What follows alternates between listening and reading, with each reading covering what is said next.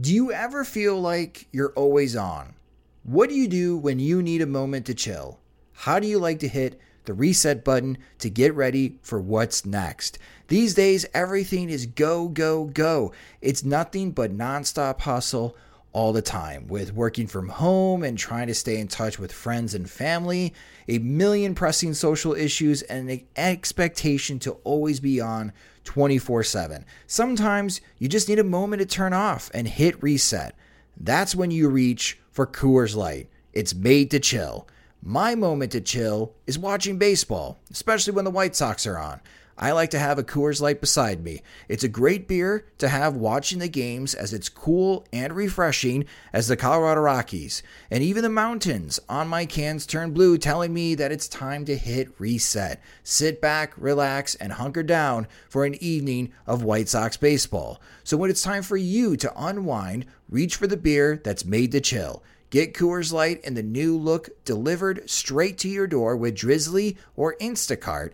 Must be 21 years or older to enjoy. Coors Brewing Company, Golden, Colorado. And as always, celebrate responsibly. When your entire life is online, you need more than just speed from your internet. Xfinity gives you reliable in-home Wi-Fi coverage, plus protection from Wi-Fi network threats. Go online, call 1-800-XFINITY, or visit a store today to learn more. Restrictions apply.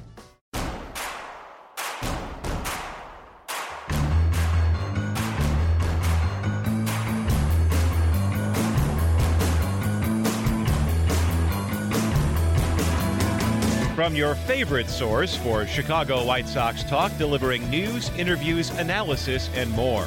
This is the Sox Machine Podcast with your hosts, Jim Margulis and Josh Nelson. Thanks, Rob, and welcome to the Sox Machine Podcast. I'm your host, Josh Nelson, and it's the week of October 28th, 2019. And this is our final weekly episode of the 2019 season. We have just 2 more episodes after this one, which we will recap the happenings at the GM meetings, which will occur in mid-November, and we'll recap the activity, hopefully some activity, in mid-December at baseball's winter meeting. So what are we going to talk about on this episode, the final weekly show of 2019? Well, we will be reviewing the White Sox efforts in 2019 season and sharing the final results from our Sox Machine season review survey, discussing the coaching staff and the front office. As you can imagine, the results are not going to be positive. But as we found out this week during the Sox Machine offseason plan project, overwhelmingly positive results that the White Sox could be more active this offseason. There were a lot of great ideas on how the White Sox could tackle the roster issues during this offseason, and I've invited a few of you to join us later in the show to share their free agent targets and trade ideas. In the end of the show, we'll answer your questions in PO Sox. The offseason starts 5 days after the World Series, and the Houston Astros and the Washington Nationals are going to be taking the series back to Houston for Game 6 on Tuesday. Joining me now is the managing editor of SoxMachine.com and co-host of the podcast, it's Jim Margulis. And hello, Jim. How is married life treating you? It really isn't that much different from pre-married life, which I think is ultimately good. That's my initial report. I've gotten a lot of feedback on hypoallergenic dogs, so thanks for that. Well, I'm glad that you're doing the research. I'm sorry, man. But was the wedding good, though? It looked like it was a lot of fun. You sent the picture about the tent, and then your beer list was phenomenal. Yeah, that was my father-in-law, certified beer judge, co-owner of a brewery. He did his research. He had his home brewing club in Alaska get together, get as many Ommegang beers. The wedding was at Ommegang Brewery in Cooperstown. He and his cohorts got together as many Ommegang beers as they could find in Alaska. Did a formal tasting with a spreadsheet, taking notes and everything like that from the available list. Selected the best ones they can find and tried to balance the list out as best as possible. And I think there was one late switch to make, but otherwise, it was a really impressive beer list. The lightest hitting one was, I think, 6.1%. A couple one was 10%, one was challenging 10%. So it was a pretty stacked beer list. But no, everything went well. The weather was like the only good weather day we had in 6 days, and happened to be the perfect day. Everything went pretty smoothly. There's a lot more to do on the bride's side than my side. I went to the driving range in the morning, and then usually showed up there at 2 p.m. and had a pretty relaxing rest of the time. But no, it was really, really nice. And it's always nice to see everybody come out to New York and be there for you. That's really, as much planning goes into it, and as much stress and such, it's nice that family and friends show up. Well, that is terrific. I'm very happy for you. So congratulations. Oh, thank you. And I appreciated all the congratulations and warm wishes from listeners and readers and White Sox Twitter. Really appreciated it. So, the World Series, and back to baseball. For this World Series, for us being a weekly show and mostly focusing on the White Sox, there have been some big off-the-field distractions with this World Series, leading to the firing of the assistant general manager for the Houston Astros and the Astros public relations nightmare, and how they completely mishandled that entire situation from the very beginning. And the Nationals winning the first 2 games on the road against Garrett Cole and Justin Verlander, which was an unthinkable task. But the Astros went to D.C. in a hole. The off-field distractions surrounding the team, but the on-the-field product has really pulled through, and here we are, and the Astros have won all 3 games in D.C., so the home team has yet to win a game in this series, which is bizarre, and now both teams head to Houston for Game 6 with the Astros having a 3-2 advantage, and Tuesday's matchup is Justin Verlander against Steven Strasburg. And I think in an elimination game, these are the starting pitchers both teams want on the mound, Jim, with the season on the line. Yeah, it's just a shame that Max Scherzer was scratched. I think he had some kind of neck, back spasm issues, had trouble getting out of bed, really couldn't move half his body when it came to, when he was answering questions from reporters. He's basically swiveling his entire torso because he couldn't move naturally. So, nobody is questioning the amount of pain he's under and inability to pitch, but I think it really did change the tenor of the series, even though, right now, whether it was Scherzer or anybody else, they're not scoring runs for their starting pitchers, so that doesn't matter. But yeah, it's just been, I guess it's been kind of a strange series, but also the games themselves have seemed like they've been decided relatively early. There really hasn't been a lot of back and forth and mid to late inning tension. And I think that's really the biggest drag on the series is that, you have these games kind of early outbursts really aren't answered. And then, they end up lasting 4 hours anyway. Yeah. It seems like it's been decided within the first 4 innings. Yeah. Now, I've been feeling that Washington has been playing with house money since winning the wild card game against Milwaukee. Because again, the Brewers are up 3-0.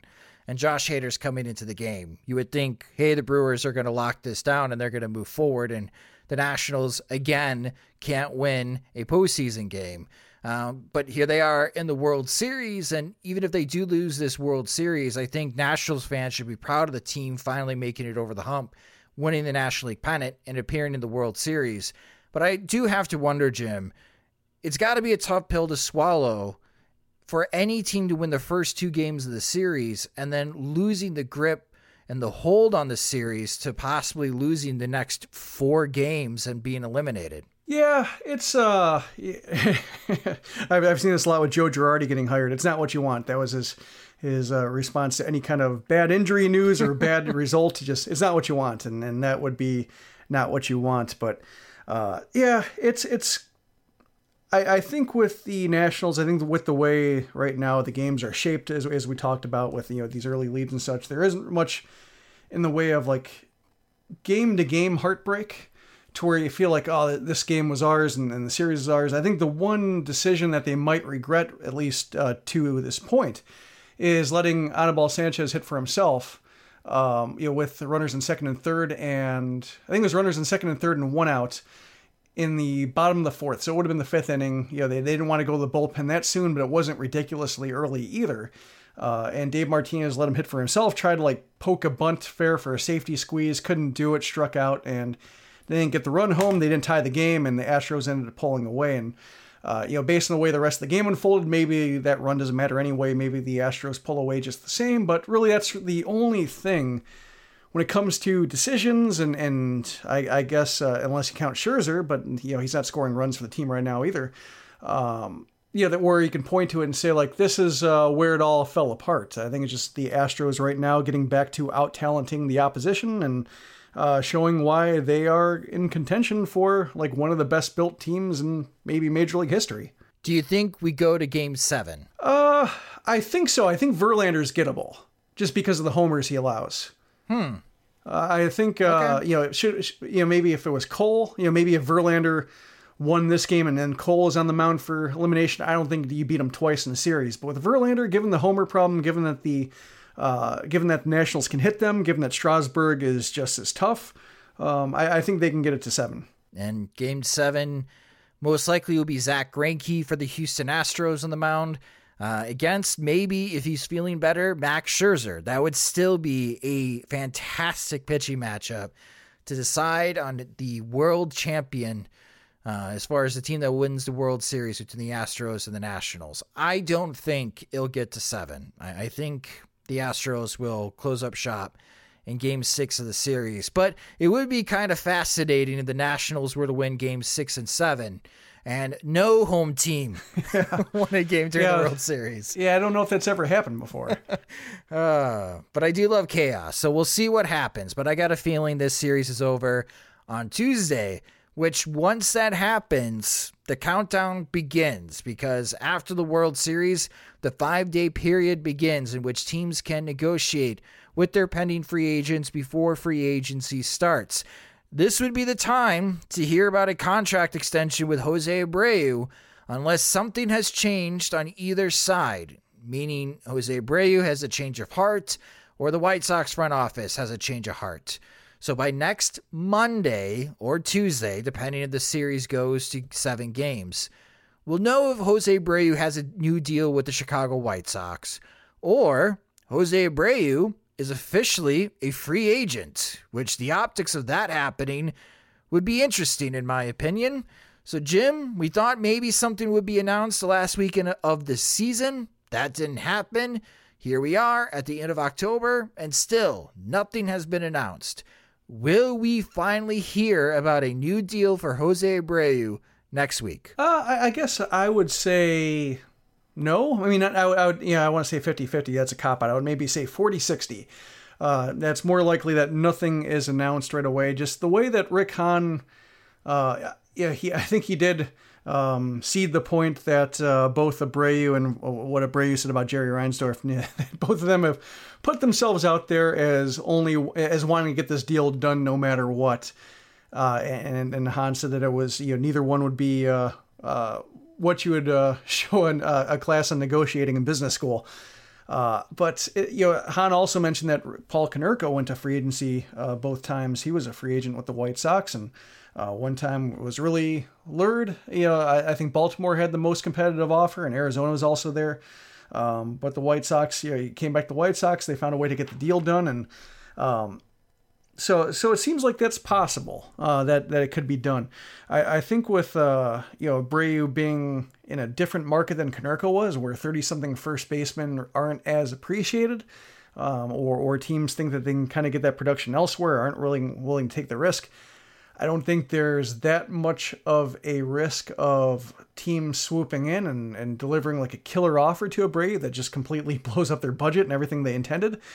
So, I guess it's low risk if it goes beyond the 5-day period. I assume something will get done, but when Hahn dropped Konerko, it seemed like, maybe the 5-day period isn't like a hard deadline or signals anything either way. Yeah, I could see where the White Sox have a deal in mind that they are comfortable signing with Jose Abreu, but if Jose Abreu during this 5-day period says that it's not good enough, then I could see where Rick Hahn will tell Jose Abreu, you know what? Test free agency. How about you go talk to some other teams, get some offers, and you come back to me and let me know on what you are getting. And we can negotiate to see if we are interested in beating out any of those offers to bring you back. Yeah, the qualifying offer, I think, will be the biggest part. Yeah, the 1 year, $17.8 million, correct? Oh, it is 17.8, yes. But it did go down, yeah. So 17.8, that'd be like 1.8 million more than he made this year. And it seems like Abreu would be dumb to turn that down, especially since that would kill, like, I don't think teams would want to give up a draft pick for him for any kind of meaningful amount of money. But and 1 year would be, I think, fine for the White Sox at this point. Going year to year, I think that's maybe what they would want. So that could be kind of telling, I think, when you get to the qualifying offer part. I think if he goes to the free agent market without a qualifying offer, I think his market would be radically transformed, or at least more teams would be interested in going 2 to 3 years with them, and maybe the dollars are more competitive around the league. See, I would find that to be really interesting if next week we hear that the White Sox and Jose Abreu don't have a contract extension in place, but the White Sox have placed a qualifying offer on Jose Abreu. I'd be really intrigued to see what happens next. Because I have to imagine from Jose Abreu's side, for all the work that he's put in these last 6 seasons and for all the bad teams that he's had to carry, that, I don't know, do you feel like, again, you never really want to think about how another person is feeling, but from that point of view, as far as on that side of the table, do you think, would you be slighted, Jim, if you were in his shoes?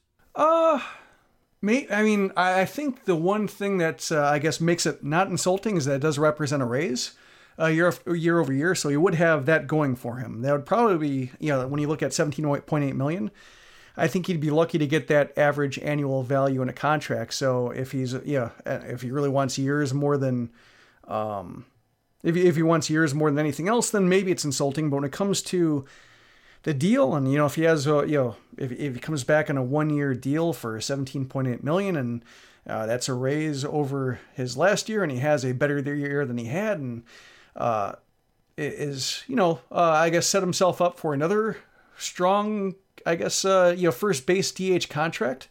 Maybe it doesn't hurt him. Maybe even helps him a little bit because he can't get the qualifying offer again. So it wouldn't seem to be, as punitive a decision from the White Sox to Abreu as it might be with other free agents. Got it. Well, that's going to be the most pressing decision the White Sox have for the 5-day period, as I'm not expecting, Jim, any other extensions like with Ivan Nova or John Jay. And I'm expecting the White Sox to decline the option of Wellington Castillo. Yeah, that sounds about right. I think with maybe the qualifying offer is the one thing that maybe changes accelerates the timeline for the White Sox and Abreu, just because I imagine if he gets the qualifying offer, he'll take it. So whether, that's, the easy decision. And I think, it's probably within, let me see, I'm just doing the math based on last year's, probably around like November 10th, you would have to accept it. That would be, I think in that time, that's when they might decide, going more than 1 year and going 2 years plus options or whatever.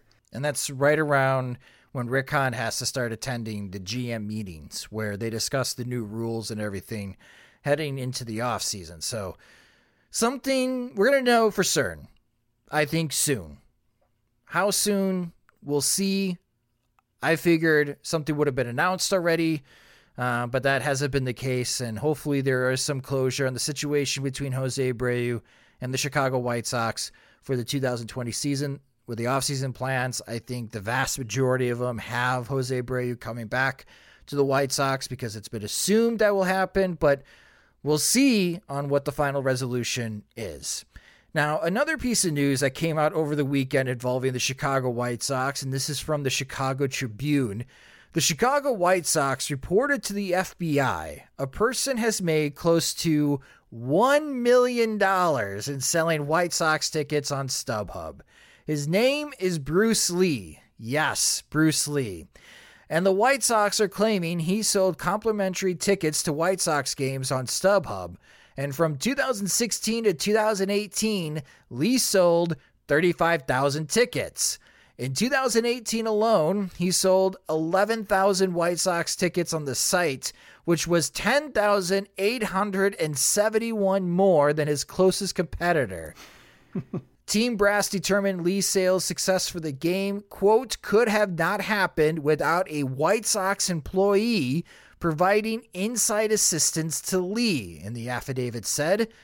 Jim, what a scandal on the White Sox hands. They have an inside job going on within their organization selling comp tickets on StubHub. Well, they didn't make the postseason, so I think, in the 100th, the centennial of the Black Sox scandal, this is probably as close to fraud as they could get. You know what? After reading the report, I think instead of reporting Bruce Lee to the FBI, Brooks Moyer should just hire him to head up the online ticket sales team, because this guy is getting results selling 35,000 tickets during the 2016 to 2018 seasons during the rebuild. Yeah, I'm surprised, when you mention the numbers and reading the numbers and just trying to contextualize it year over year, I'm surprised it wasn't caught sooner, or that wouldn't stand out sooner, just because there haven't been a whole lot of hot tickets for the White Sox in the last, maybe 2016 there was enough excitement to hide it but by 2017 with the rebuild and just the, I guess lack of trying and I guess dip in season ticket sales and everything like that, that would be pretty noticeable, I would think. I mean, this guy sold 11,000 tickets for a 100-loss team. Yeah. Oh my gosh. Well, the fact that it's an inside job, because according to the affidavit, the only way that Lee could get these tickets is to walk up to the box office and someone is handing him comp tickets, which are generally reserved for, I guess, friends and family, other employees of the White Sox, or sponsors of the Chicago White Sox get comp tickets along with their corporate sponsorships of the team. So Lee gets these comp tickets, and then he goes and takes the barcodes and puts them on StubHub. And I'm sure a lot of you listening to this probably bought tickets from Bruce Lee. Tickets that fell off a truck. So we'll see on what happens with this. But I don't know. I got a kick out of this story. Maybe it should be made into a TV episode or something, or a short film, because I just find it funny that someone has made close to $1 million selling comp White Sox tickets on StubHub when the team sucked. Yeah, at least somebody is doing. I guess I kind of admire it, just because somebody was able to do well. Right. I mean, I've seen our, when it comes to traffic and everything like that, and just the. I guess our listenership has grown, but I just imagine what it would be. I'm watching, like, say, Aaron Gleeman's podcast, Twins podcast, talking about his year-over-year success with the Twins winning 100 games and making the postseason. Everybody gets exciting. You just see how those numbers shoot up. Our numbers have been growing, and I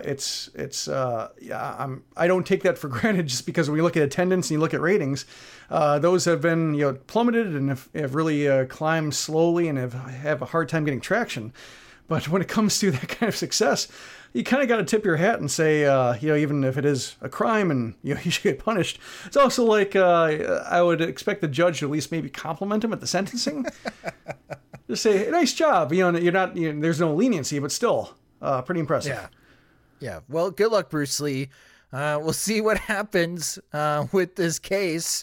If he does end up having to go to jail selling comp White Sox tickets, but at the same time, congratulations on making so much money off the Chicago White Sox. At least someone was making money selling White Sox tickets during the rebuild. Jim and I will take a quick break, but coming up next to the Sox Machine podcast, we review the 2019 Chicago White Sox coaching staff and the front office efforts. Do you ever feel like ticketing websites make getting to the event difficult on purpose?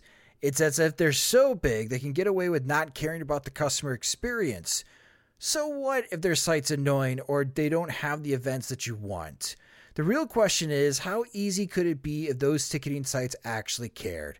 Well, with millions of live event tickets and a price match guarantee, SeatGeek proves there's a better way in buying tickets. You can search sports, live music, comedy, and more. SeatGeek has the tickets you are looking for all in one place. In an industry that tends to stagnate, SeatGeek decided to stand out from the crowd. They built the fastest way to find tickets, so you can stop searching for the perfect seat and start enjoying it. And I use SeatGeek all of the time, especially buying tickets to White Sox games this past season. Also, I know the Chicago Bears aren't playing well, but if you still want to catch a game this season, I'm sure you can find some great deals on SeatGeek. The Chicago Bulls and Blackhawks, their regular seasons are underway. You can find great deals right now for those games on SeatGeek.com, or you want to catch a concert or maybe a Broadway show during the off season. You can find all those types of tickets as well on SeatGeek.com. And some of the big benefits on why I use SeatGeek, they pulled together millions of tickets from all over the web. They rate each deal on a scale of 1 to 10, and SeatGeek displays them on an interactive seat map, and they break down the details. The green dots mean good deals, the red dots, those tickets are overpriced, and every purchase is fully guaranteed, so you can shop for tickets with confidence. And the best part is that SeatGeek will give you $10 off on your first SeatGeek purchase. All you have to do is just use our promo code. Download the SeatGeek app today and use promo code SOXMachine. That's promo code SOXMachine for $10 off your first purchase on SeatGeek. The Chicago White Sox were a 10-game win improvement from the 2018 season as the 2019 squad finished third place in the American League Central. That was the best divisional finish for the White Sox since the 2012 season. We have graded the players in the past 3 episodes. Now it's time to judge on how the White Sox coaching staff and the White Sox front office did during the 2019 season as we also prepare for the upcoming offseason. So, Jim, let's start with the coaching staff. Again, I'll be sharing the results from the Sox Machine 2019 season review survey, in which we had over 569 responses. And the first question is about the skipper, Rick Renteria. What grade did you give Rick Renteria for managing the White Sox in 2019? I gave him a C. A C. Now, we gave him a B at the halfway mark this year. So what happened from having him be a B halfway through the season to a C at the end of the year? Well, I think, some of the tendencies that he had did not go away when it came to bunting and small ball and lineups and at-bats and just, confusing decisions there that just kind of piled up. There's also, with all the pitching emergencies and things that happened, really didn't go to the opener at all. I think that's a big disappointment this year. It's just when you have a year where you're not contending and you have all these pitching emergencies and you're throwing Dylan Covey and others back out there trying to get innings from anybody. It seemed like the perfect situation to experiment and get crazy and try new things, and they largely avoided that until the very end of the season, and that didn't quite work. And just seems like a big missed opportunity for this kind of year, because as we've seen with other teams that are good and that have been injured, like the Yankees and the A's and the Rays, when they have these situations pile up later in the year and they can't find internal replacements for a pitcher, they have to improvise and get by a series at a time. And it's a tool that they have in their arsenal. I don't think it's their first choice, but it's one they're comfortable in using. And I think in a year like this, I would have liked to see them get comfortable with using the opener and other alternative strategies just to learn how to survive when these games actually do matter. You make the right points, Jim, and I agree with every point that you gave. But I'm giving Rick Renteria a B- because this team, I thought, overachieved. Their expected win-loss record, their expected win total was 69 wins. They end up finishing 72. I thought with him being more relaxed about the hustling was a positive sign. And you can start to see that this team does play really hard for him. So he must have a really good relationship with the players in the clubhouse. Next season, though, I'm with you. I will be looking at the in-game decision-making, the bunting, how he's handling the pitching, because I'm expecting this team to make the transition from rebuilder to contender. But a lot of the things that Renteria said really struck a chord with me towards the end of the season, that he's really sick of the losing, and now is the time to start winning. So I agree with him on that. I think he's got the right mentality where the ball club is currently as far as trying to make this transition. We'll see on where he lacks as a manager, which you pointed those out, how much that impacts both positively or negatively for the White Sox in 2020. Yeah, I think I should mention, or I should reinforce what you said about the effort level. When you have a manager who's overseeing rebuild, usually at this point in the rebuild, this is where the first manager gets fired. Just because there's been a lot of losing, the guy runs out of messages, as you mentioned with the benching, sometimes, just trying to, flogging an underqualified roster too hard, stops getting results, people tune him out and so forth. And there's really been no evidence of that. And I think that speaks to Renteria's people skills and his ability to relate to players, and not like a pushover, but just he's, I think he's being more responsible about his punishments this year and letting players police themselves more. So there's that, and that shouldn't be taken for granted. And so maybe I would say C+, just because that is pretty impressive. That a manager with given the intentionally limited rosters that he's gotten for years now is just still hasn't tuned them out, and you haven't heard anything about clubhouse fracturing or guys either falling out of favor or being doghoused or anything like that. It's been a pretty tight ship, I think, all things considered. Whether I think some of the developmental issues, Todd Steverson, I guess we'll get to Todd Steverson, but just some changes being made. Perhaps if there are some positive developments when it comes to player development, then maybe that'll boost his grade even more. And maybe right now he's being kind of held back because of things that are out of his control in terms of talent. Yeah, Andy Green got fired by the San Diego Padres. Yeah. During their rebuild, trying to make that transition because they just thought that the messaging wasn't getting to the players, and he was not able to recover, or the team wasn't able to recover when they lost Fernando Tatis Jr. for the rest of the season, and they have moved on and they've hired a new manager. So it's to back up your point that this is typically the time that you bring in a new manager to try to help you make this transition from rebuilder to contender. The White Sox front office has decided to stick with Rick Renteria, and I know for some of you listening, you disagree with that choice because there are some very good managers like Joe Girardi that were available, but he is now going to be managing in Philadelphia, while Joe Maddon also moves to the Chicago Cubs, and he's going to be managing Mike Trout in Los Angeles for the Angels. So with Rick Renteria coming back in 2020, so is Don Cooper, the pitching coach for the Chicago White Sox. What grade would you give Don Cooper for his 2019 season, Jim? Feels like a D. Wow, I am more positive than you so far. I gave Don Cooper a C, and I should back up. Our listeners, 50% of our listeners gave Rick Renteria a C. 52% of our listeners gave Don Cooper also a C, and I'm giving Coop a C because the pitching results ended up being close to league average. But why are you giving Coop a D, Jim? Oh, just when it comes to the overall shape of the rotation and bullpen, just there wasn't really any progress. I mean, Lucas Giolito was a great story.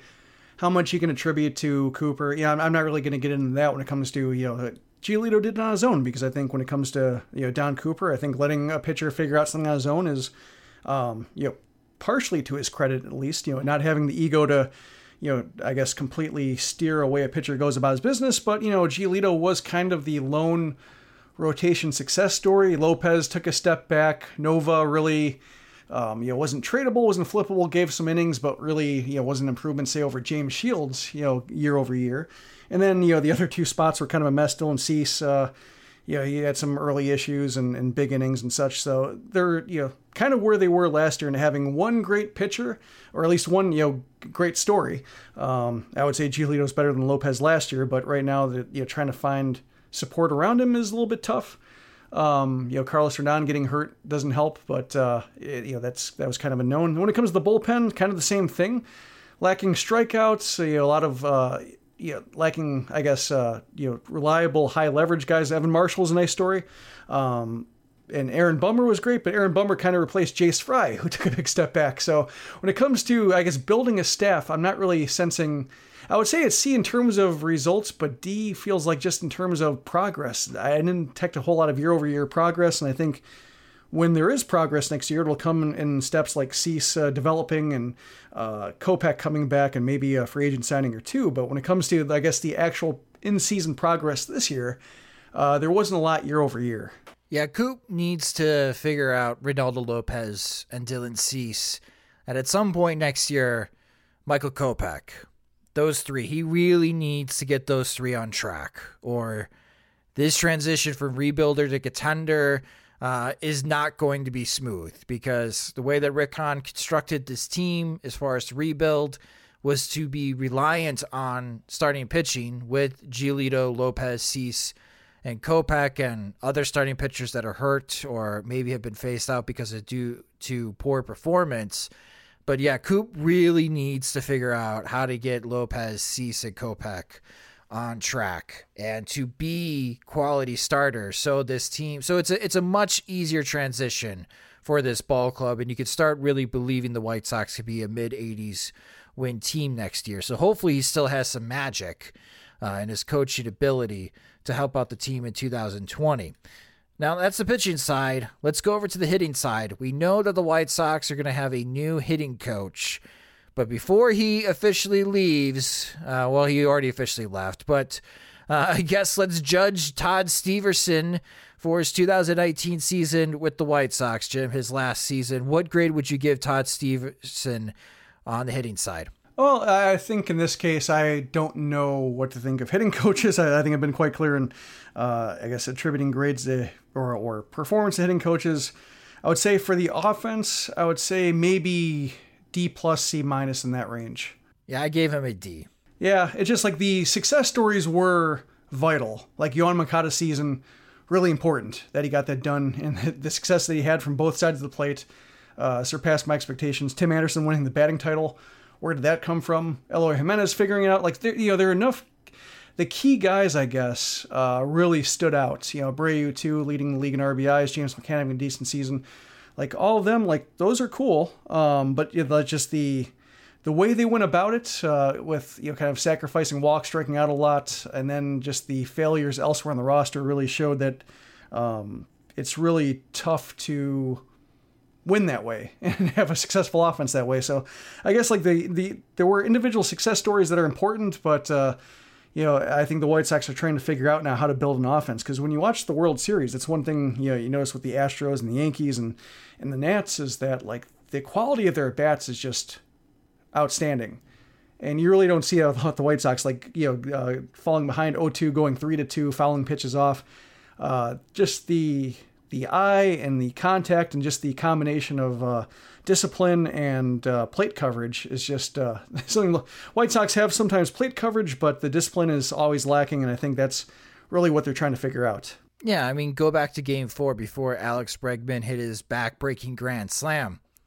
The Astros walked 4 times in that inning, and they were even taking their walks after Bregman hit the grand slam. They're not a very free-swinging team, but when they do make contact, it's very impactful, and I know that a lot of that has to do with the talent that's on the roster for the Houston Astros, but they have a mentality. They have a team approach on hitting that each batter carries with them to the plate.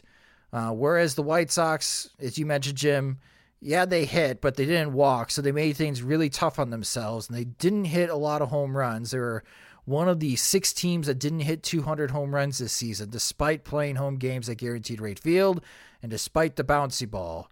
That's why Todd Steverson no longer has a job with the White Sox, and the White Sox front office has moved on. So, speaking about the White Sox front office, time to grade Kenny Williams and Rick Hahn. What grade would you give the White Sox front office for the 2019 season? Feels like an F to me. Yeah, I gave him an F as well, because when I thought about it, what did they do during the season other than trade Nate Jones to Texas? Yeah. And give away $1 million in international spending money so they could save on the buyout for Nate Jones? Yeah, not promote Luis Robert or Nick Madrigal. Right. Which I would consider a point again, like not improving the team one way or another. And yeah, just when you look at year over year, just the success stories that broke out, like Giolito and Moncada and Anderson, like they were there last year. The guys they added, Alex Colomé, good season, but his arbitration number is pretty big. Omar Narvaez had a nice season with the Mariners, so that trade really. And when you look at Narvaez's season, it's kind of like he's kind of like the best case Zach Collins right now. So that's a little bit of a wash when it comes to a trade. James McCann was good, but Kelvin Herrera was bad. Like and John Jay didn't add anything, and Yonder Alonso didn't add anything, and just the talent that they passed up, like Lance Lynn's and so forth. guys who helped for a not huge sum. They just didn't really add. They didn't add wins. They didn't try to really. No. After Manny Machado signed with the Padres, the White Sox front office was pretty much, their season was over. I mean, they did bring in Irving Santana to help in the back end of the rotation. I'm laughing because some of us want to forget that Irving Santana was on the 2019 Chicago White Sox, but you'll have to remember that, I'm sure, on a future Sportical quiz on Saturday mornings on SoxMachine.com. But after that, I mean, the reason I'm giving him an F is because they really didn't do anything. Yeah. What grade do you give someone that doesn't do anything? Well, that in the year on the farm, too, was disappointing. Yeah, I don't know how much I want to give credit to Rick Hahn and Kenny Williams on that. I mean, I know they're in charge, right? Yeah. You know, Chris Getz is under their corporate umbrella, and he reports to them. And yeah, a lot of it was injuries, but you know, the Birmingham outfielders really struggled this year. They didn't take a step forward that we were hoping that they could. And you know, they're at a tight spot as they don't have a lot of trade assets. But just for the 2019 season, yeah, for me, it's an F because they didn't do anything. And Jim gives them an F. But now the good news for front office personnel is that their season begins next week when free agency opens. Now, I'm sure it'll be a slow ride as usual. I'm sure there'll be some talks and some trade ideas that will be born during the GM meetings because everybody's in the same room again. But I did ask in the surveys, Jim, some confidence polls, trying to gauge where our listeners and readers are when it comes to their confidence in Rick Renteria's ability, Rick Hahn and Kenny Williams' abilities, and Jerry Reinsdorf as an owner on helping this team be a winning ball club in 2020. So the first confidence meter is about Rick Renteria. And the question was, how confident are you in Rick Renteria's ability to manage the White Sox to a winning record in 2020? Just a winning record, at least 82 wins.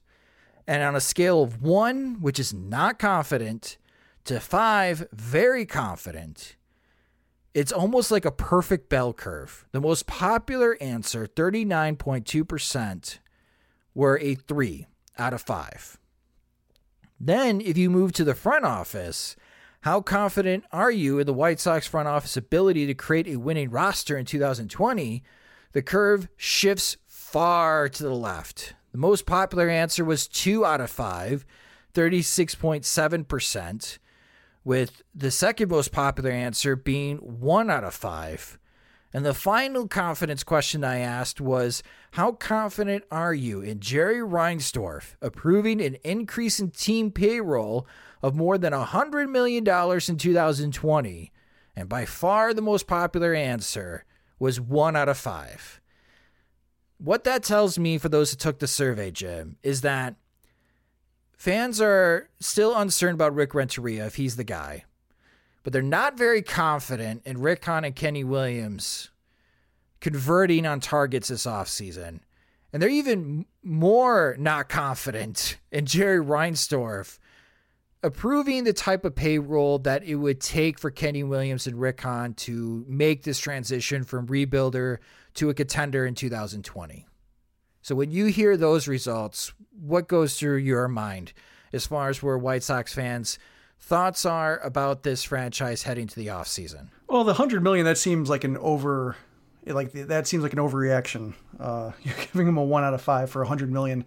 When I was trying to set the payroll cap for, which is a soft cap for the offseason plan project, I was rolling around numbers in my head, and it seemed like, based on White Sox payroll history and how much certain contracts might cost to improve certain roster spots, I settled on $120 million, thinking that was like within the range of the White Sox when they're trying, and maybe they've saved some money in previous seasons so they can add more to a push this year, and maybe they expect more when it comes to ticket sales and excitement, and maybe cable money from having all their games at NBC Sports Chicago. But, you didn't really have the history, the precedent of the White Sox blowing past that number. So I thought 120 was fair. So, and some people said that was too low, or that number is ridiculous. And I guess they didn't accuse me of cutting Reinsdorf a break, but saying like, expectations for spending should be higher, which I agree. I was just trying to set like a realistic number, but 120 seems, I guess, on the higher end to me, but I would say 110 seems eminently reasonable. So I would say like blowing past 100 million, I would probably give that 4 out of 5. What happens though if it doesn't occur? And the fans that are 1 out of 5, that their fears become true? That would be pretty damning. I think just when it comes to the White Sox saying the money will be spent because they will not have spent the money. Yeah, I mean, this is the worst fear, right? This is the fear that nobody wants to really talk about. I don't want to think about it. I want to think that the White Sox are going to have a payroll that lands, as you mentioned, between 110 to 120 million. Is that where it needs to be for a league average payroll? No, league average is going to be closer to like $140 million, and the White Sox are still going to spend money, or their payroll in total is still going to be hovering around the other small market teams like the Milwaukee Brewers and the Cleveland Indians, the Detroit Tigers, despite them being the third largest market in the country. But yeah, if they don't spend this offseason, which I think they will, but if they don't, and I'm wrong, oh man, they better hope that Bruce Lee gets some more comp tickets to sell. Yeah, I think with the spending and if I'm interpreting past White Sox history correctly and trying to project from that, I would guess that they end up around 110, 120, and you could argue that they go higher, but I think they want to, and flexibility being such the buzzword around baseball, the way they would explain it is that they don't want to spend all their resources available, quote unquote available resources when it comes to this year, because there's still a lot of unknowns on the farm system, when it comes to the amount of injuries, recent draft picks like, Andrew Vaughn, what he's going to look like in his first full pro season, whether any of the Birmingham outfielders bounce back, whether like the injury guys like, Kopech and Carlos Rodon and Dane Dunning and Jimmy Lambert, whether they represent like a massive increase in pitching depth just by being available, or whether they don't bounce back all the way and the White Sox have to add elsewhere, or whether they're trade baits, if we're adding, like in the middle of the season. I think, those are I think maybe those are the questions that they're going to want to have answered before they go, all in and go towards maybe 140 million, which I think might be the first peak, I guess pre-postseason peak. I think if they make the playoffs and really show that they have staying power in the AL Central, you could see that, it should go past 150 million. But when it comes to the whole building up, trying to push towards the first postseason appearance, I think 140 would probably be the more realistic number. We'll see if they get there.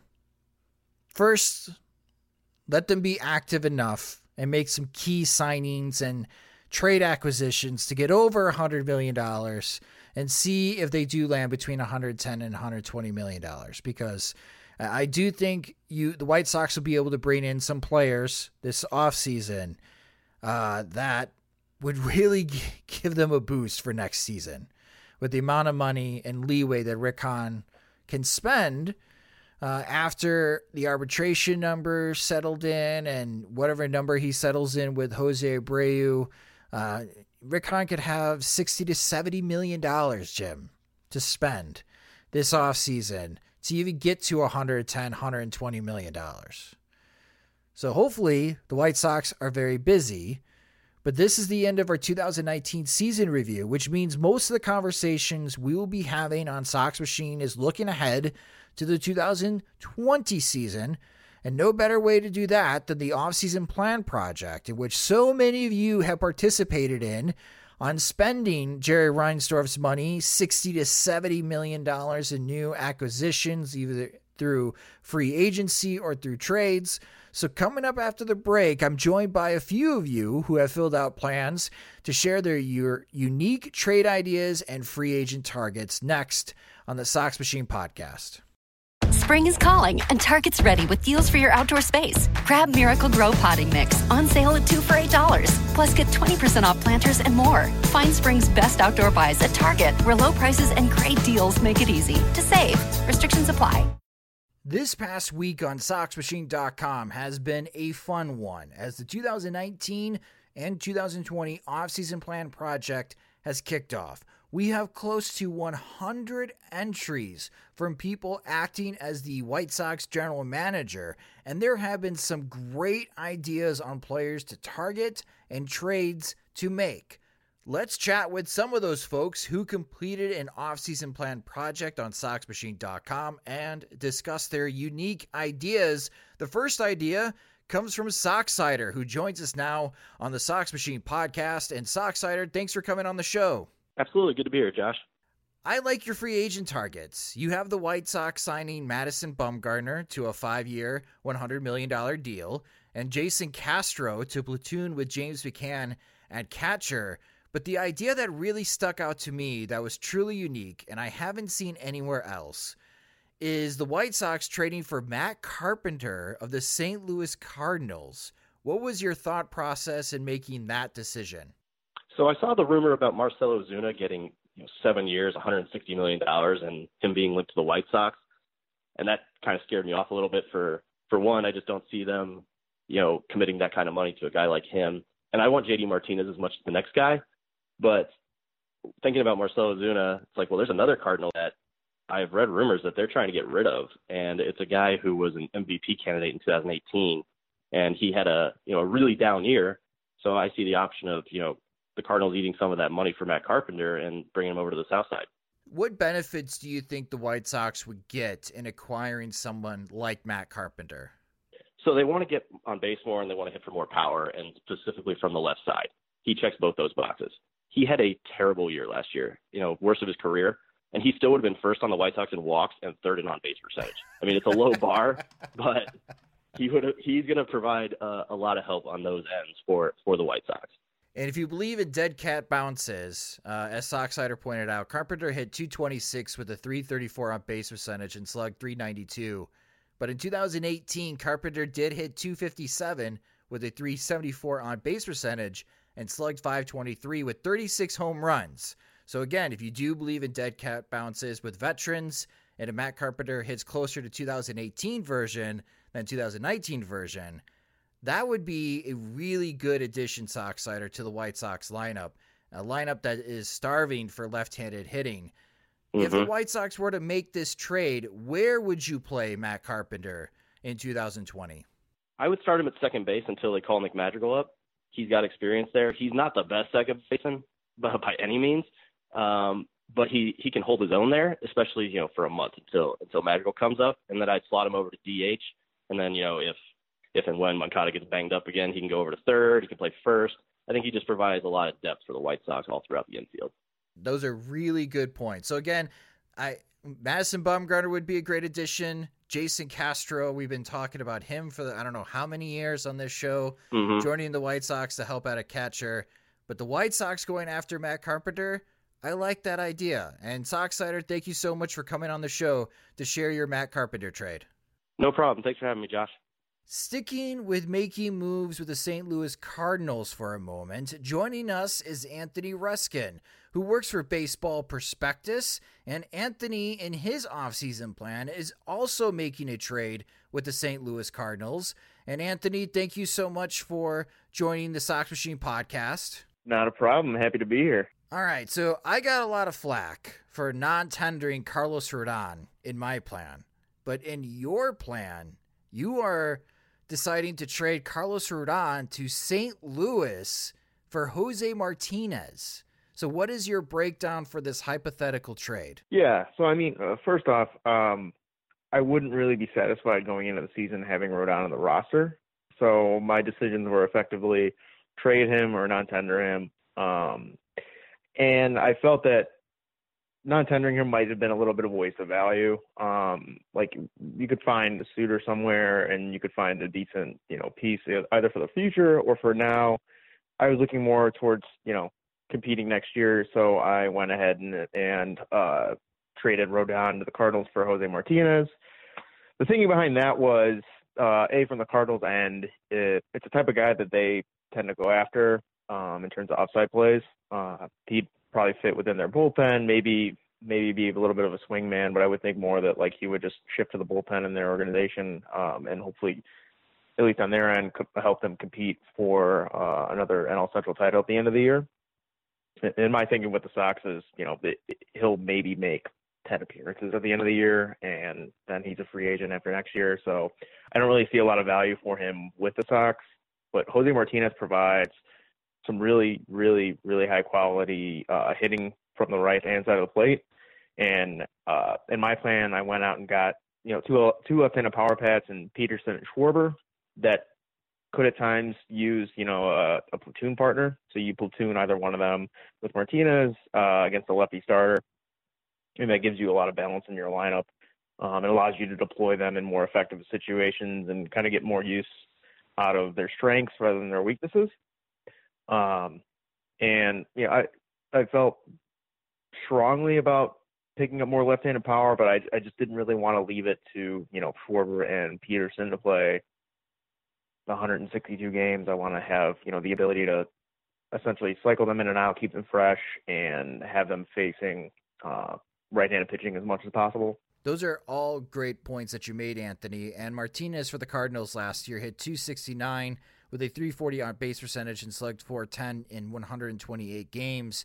So in your plan, is Martinez the primary DH in your vision of the 2020 White Sox if they do acquire players like Kyle Schwarber and Jock Peterson? I think there would be a little bit of a rotation of, I think Peterson would mostly play in right field, even against left-handed pitching. But I think primarily what it would be is Schwarber and Eloy switching between left field and DH, and then against left-handed pitching, you'd see Martinez in there more frequently as a DH. I want Eloy on the field as much as possible, so there would be a lot less of a Schwarber, Peterson, Martinez lineup. But that's certainly possible as well, especially if Eloy gets hurt. It's nice to have a good quality bat off the bench. The other move you suggested, and I'm jealous of because I think it's a great idea and I wish I thought of that and included in my offseason plan, and that's the White Sox signing Drew Pomeranz. What do you think the benefits would be for the White Sox if they did sign a pitcher like Pomeranz? Well, I think first off, when the Pomeranz trade happened to the Brewers earlier in the season at the trade deadline, Pomeranz had like 10 innings out of the pen or something like that. And people were surprised. I think they got like Dubon for him or something like that. And people were surprised with the return that the Giants got for Pomeranz. And I think it was indicative of a change that at the very least the Brewers saw, but it was apparently a competitive trade market for him. So I think it's a sign of things that teams can see with the data available to them, and they could see changes that look effective and stuff like that. So I thought that was an interesting point at the trade deadline, and then we saw him down the stretch for the Brewers be lights out of the pen. And it's something that I think is indicative of an industry-wide, or at least part of the industry-wide view of Pomeranz as a potential top-end pen arm, and B, a view of, I guess, certainty with the data available behind Pomeranz, or I wouldn't say certainty, I guess. People are buying, essentially what I'm trying to say is people are buying Pomeranz as a more top-end relief arm. And I like to essentially, I see that as a point of like a point where I would like to see the Sox take a little bit of a gamble and go in on a guy that maybe doesn't have the longest track record as a, top-end, back end of the bullpen relief arm, and get a little bit of value out of what might be a lesser contract for Pomeranz, but you may be paying paying top end dollar for a Will Smith. So yeah, I like Pomeranz a lot as a relief option, and I think he'd fill in fantastically ahead of Aaron Bummer in the bullpen. And I think that they could get him for relatively cheap, maybe under $10 million a year. I think I had him at like $8 per year for 2 years. So I think it'd be really interesting. I think it'd help close out that bullpen, provide a great relief arm at the back end, which they do need, especially in my plan where we sent off Colome and Evan Marshall. But yeah, I think he'd be a great addition. I think he could be ahead for relatively cheaply while also providing a lot of quality. Yeah, pitching out of the Brewers bullpen, as you mentioned, Pomeranz was lights out in 26 1/3 innings. Pomeranz had a 2.39 ERA, striking out 45 batters in 26 innings to just 8 walks. He was very effective, and I agree with you, Anthony. If you pair Pomerantz and Aaron Bummer together in that White Sox bullpen, that's two very, very good lefties for the White Sox in 2020 coming out of the bullpen. And Anthony, I really appreciate you taking the time to discuss as far as your offseason plan, and thank you so much for joining the Sox Machine podcast. Not a problem. I'd love to come back on soon. Now, there were a lot of trades for the White Sox to acquire an outfielder throughout the Sox Machine offseason plan projects. In my plan, I have the White Sox acquiring Starling Marte from the Pittsburgh Pirates, and in many, many plans, there are trades for the White Sox to acquire Jock Peterson of the Los Angeles Dodgers. Well, one plan from Teflon Don Cooper had another target in mind with the Dodgers, and that's Alex Verdugo. And Teflon Don Cooper, why are you targeting Alex Verdugo for the White Sox? Well, he would immediately be the best defensive outfielder we would put out there, along with Robert and Eloy. And he can play all the outfield positions, and he comes with the added bonus of being able to handle himself in the batter's box. Yeah, that is very true. In 106 games with the Los Angeles Dodgers, Verdugo was a 3.1 WAR player, according to BaseballReference.com, hitting .294 with a .342 on-base percentage, and he slugged .475. Would he be your right fielder for 2020, or how would you shuffle the White Sox outfield? Well, assuming Robert will be up soon to play center field, and that he can play center field in the majors, yeah, I would put Verdugo in right. I think his best feature is actually his arm, so he would play really well in right field. Now, that would be one of your big moves, but in your plan, you said that your top priority for the White Sox is for them signing catcher Yasmani Grandal. So continuing on the Los Angeles Dodgers connection here, why would Grandal be your top priority for the White Sox this offseason? Well, I'm a little skittish on McCann, just going by his history, not including his first half this year. I think his second half showed what he really is. I think he'd be a fine backup catcher for us, maybe to be Giolito's personal catcher. But that would be nice to have a bat like Grandal. And he's also a very good defensive catcher. And have Grandal, switch hitter. I'm not exactly sure if he's best from the left or right side.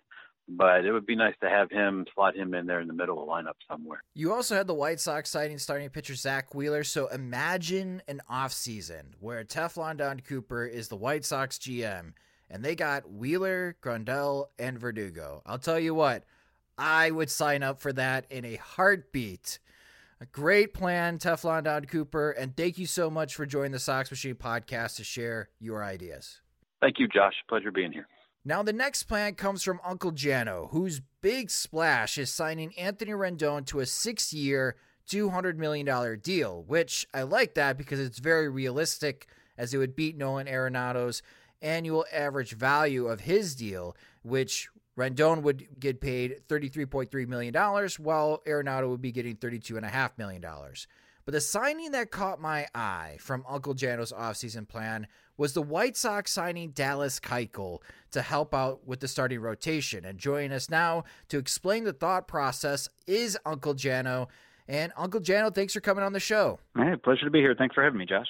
So why Dallas Keuchel out of all the starting pitching options that are available this offseason? Well, first and foremost, I think we've got a lot of young right-handed pitchers. So I wanted to get a little bit of balance in there, looking for a lefty. Of the options that were out there, Madison Bumgarner is another popular option. I don't think he wants to leave the West Coast. He's got a lot of upside, but him being younger, I think he's going to be looking for a lot more money as well. So with me, I wanted to go Rendon with a big splash. I thought Keuchel would be a good veteran to come in. He's a former Cy Young winner. He's been a world champion. He could come in here and mentor the young guys, teach them how to do it. And he proved last year with Atlanta that he can still be effective. Threw about 120 innings, I believe, after finally settling with a contract. Had an ERA under 4. Doesn't throw real fast, but he's more gutsy with being able to get guys out. Reminds me a lot of Jose Quintana. Now, on the last week's Sox Machine podcast, during the Patreon PO Sox segment, I was asked about comparing Madison Bumgarner and Dallas Keuchel, and who would be a better fit for the White Sox, I went with Keuchel because Bumgarner's fly ball rate scares me, especially pitching at Guaranteed Rate Field. If money wasn't an issue and Bumgarner did not want to stay on the West Coast, Uncle Jano, comparing those two, who do you think would be a better fit for the White Sox, Bumgarner or Keuchel? Personally, I still like Keuchel, but I will say with the overwhelming caveat, if we can skip the regular season and go right to the postseason, overwhelmingly Mad Bum at that point. Arguably, if not without argument, the greatest postseason pitcher of all time. Now, back to your Anthony Rendon signing again. I thought it was very realistic as far as what you would offer, but what would this signing mean for Yoan Moncada? Would you move Moncada back to second, and why? I would. I think a lot has been made that he was effective this year because of his move to third base. I think it was more just his maturation, getting familiar with Major League pitching. I don't think his offense would take a hit at all with moving him back to second. And with Rendon sliding into third, he's just as good, if not better, of a glove. I think offensively and defensively, that gives us the best infield in Major League Baseball. Rendon, I think, is flexible enough, too. He could slide over to first to give Abreu a couple of days off, again, assuming the Sox are going to bring Abreu back. And Moncada could then play third base on the days that Rendon is either off or playing first. So it's just a lot of versatility. Yeah, your offseason plan was a very busy one. On top of signing Anthony Rendon and Dallas Keuchel, you also have the White Sox signing Yasmani Grandal. So if this offseason were to come to fruition, Anthony Rendon, Yasmani Grandal, and Dallas Keuchel, I don't know how White Sox fans would react to that, Uncle Jano. Probably massive heart attacks across the city. Yeah, massive heart attacks, and then unrealistic expectations for the 2020 season. But hey, that would be a lot more fun than what we have been through the last few off seasons as White Sox fans. But great plan, and thank you so much for joining the show to share your ideas. No, pleasure, Josh. Thanks a lot. And the final deal is one that I think is most likely to happen this upcoming free agency, a little bit of a teaser to a future column where Patrick Nolan, P. Knowles, and I make our free agent predictions like we did last year. And that's the White Sox signing outfielder Nicholas Castellanos, which Matt Berkland had that idea in his plan. And he joins us now on the Sox Machine podcast. And Matt, why do you think the White Sox will be signing Nick Castellanos? Or I guess a better way to put it is, why would you want the White Sox to sign Nick Castellanos? Well, I feel that we're going to sign Castellanos just because I feel that more of the money is going to be spent on pitching and maybe going after a couple other players, because I think Marcell Ozuna may be a little too much for us. And I feel Puig is going to go somewhere else. So then that kind of leaves Castellanos versus just going for some guy that's just slightly better than a quadruple A player. Now, what benefits do you think Castellanos would bring to the White Sox if that signing came to be? Now, I do think he would be a pretty good quality pickup if you get him for the right price. The benefit is he can play right and left. So, for example, if Eloy goes down, he can also play left. But with him in right, I can see him also doing very well hitting at the G rate. Because the one argument I heard about him not being a good signing is because that if you took his home run chart from Wrigley and superimposed it on a Comerica Park, that most of the home runs would fall 5 foot short. But if you superimpose that same spray chart on Guaranteed Rate Field, you even get more home runs. So I think his power numbers are going to be a lot higher at playing for the White Sox at home. Yeah, and hopefully, you know, his splits at Guaranteed Rate Field improve. That was one of the things that jumped out, because you look at his splits, he just owns the White Sox, right? So the White Sox are very familiar on how good of a hitter Castellanos could be. But at Guaranteed Rate Field in 47 games, he's hit just .235 with a .278 on-base percentage and slugged .383. So he struggled against White Sox pitching at Guaranteed Rate Field, but if he plays most of his home games there, be it a smaller ballpark, very similar to Wrigley Field, I agree with you that offensively Castellanos would be a good pickup for the White Sox. And the other signing that I also think from your plan could be a real possibility, and I would love to see on how White Sox fans would react, is the White Sox signing starting pitcher Felix Hernandez to help in one of the spots in the rotation. What's the thought process here, Matt, signing King Felix? I think we're going to go after a top-tier pitcher. So I actually had Wheeler in my plan. So then you're not going to have as much money to spend on another pitcher, so you won't be able to get one of these guys like Boris is representing. So I think Felix Hernandez, you could pay him, mil extra than probably the next guy, and I think he'll stick with it, and he'll like the environment here.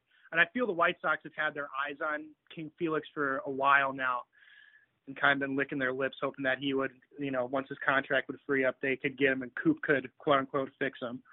I don't know what there is to fix for King Felix these days. Should I say keep him running well? Especially with how he's getting up there in years.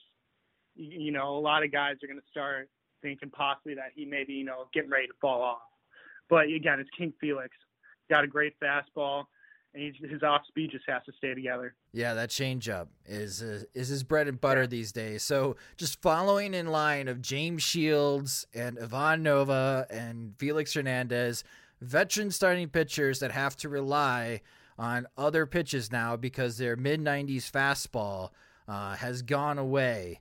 But yeah, I agree with you. I think these are two very logical and probable signings by the White Sox this offseason, getting Nicholas Castellanos and Felix Hernandez. And I really appreciate you taking the time, Matt, for coming on the Sox Machine podcast to share your offseason ideas. No problem. Anytime, Josh. Big thanks again for everyone that joined the show to share their offseason ideas. And now I'm joined again with Jim Margulis.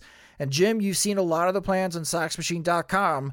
Which of the offseason plan ideas do you like the most?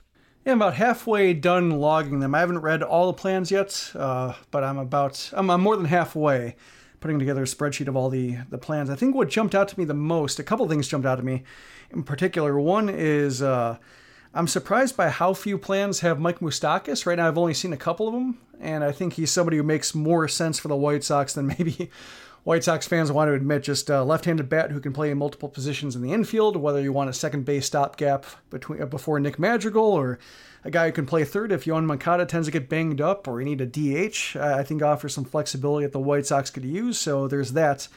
The other thing that jumped out to me is just how many teams seem like really good trade partners for the White Sox. Like the Mets were a popular one, and not just with one guy. The Mets had Brandon Nimmo, Michael Conforto as guys who have been, I guess,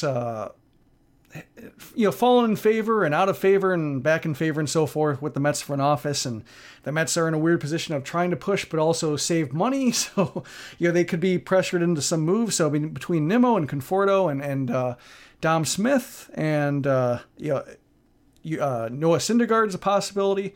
Yoenis Cespedes, if they want to shed some contract and the White Sox want to absorb some for for help elsewhere. Seems like there are a lot of ways that they could line up. So there's that. The Pirates make a lot of sense. I know that you mentioned your plan, Starling Marte. He showed up in a number of other ones. Chris Archer, another one. Given the front office overhaul that they're doing, they're replacing their team president. Seem like they're going to go more into rebuilding because of their budget constraints and the way their season fell apart. They seem like they can line up and be an interesting trade partner, and the White Sox worked with them last year, so maybe there's talks that have already been had, previously that they can build on. So, that's a possibility. Also, the Rockies, John Gray and David Dahl, I thought were a couple of interesting choices just because of the Rockies' own front office issues, and they're looking to cut some money and they're looking to improve, and the White Sox have ways to help them and alleviate some money, and there are ways you can kind of move things around there. And I think the one trade that Ken came up with, Ken W.O., he mentioned the Reds and Luis Castillo, their star starter. That seems premature to me, but I think the Reds could be a fascinating team to watch during the season, because if they look like they're out of it mid by the All-Star break or before then, before the trade deadline, I wonder if they're going to unload in a meaningful way, given that Trevor Bauer is going to be hitting free agency and they have some guys on the older side, if they might unload. And so whether it's, Castillo or Bauer or Suarez or just, a bunch of guys around the diamond, I wonder if they're a team that could be really in position to move guys. And if the White Sox get a little bit of a bounce back from their farm system, maybe there's a possible trade, a partnership there where you can have maybe one or two guys come back from the Reds to fill out the White Sox roster if they're making a push. Now, that's a really interesting point that you made about the Reds, because I don't think they're going to unload anyone during the off season, but after you mentioned it, Jim, yeah, they have a poor first half again, like they did this past season. I'm with you. I could see them try to move some of their, I guess, more sought after players, because they do have some young players that are still coming up through the farm system, and maybe they try to rebuild their core around Nick Senzel. I don't know if Joey Votto, with that type of contract, on how easy it would be to unload Joey Votto to another team if another team would be interested in taking him on. But now that you mention it, I'll have to think more about which players from the Cincinnati Reds, again, if they're bad in the first half, that teams could target in July. But yeah, the Rockies deals, I find this upcoming offseason fascinating also for Colorado, because they just signed Nolan Arenado before the season to that mega contract extension.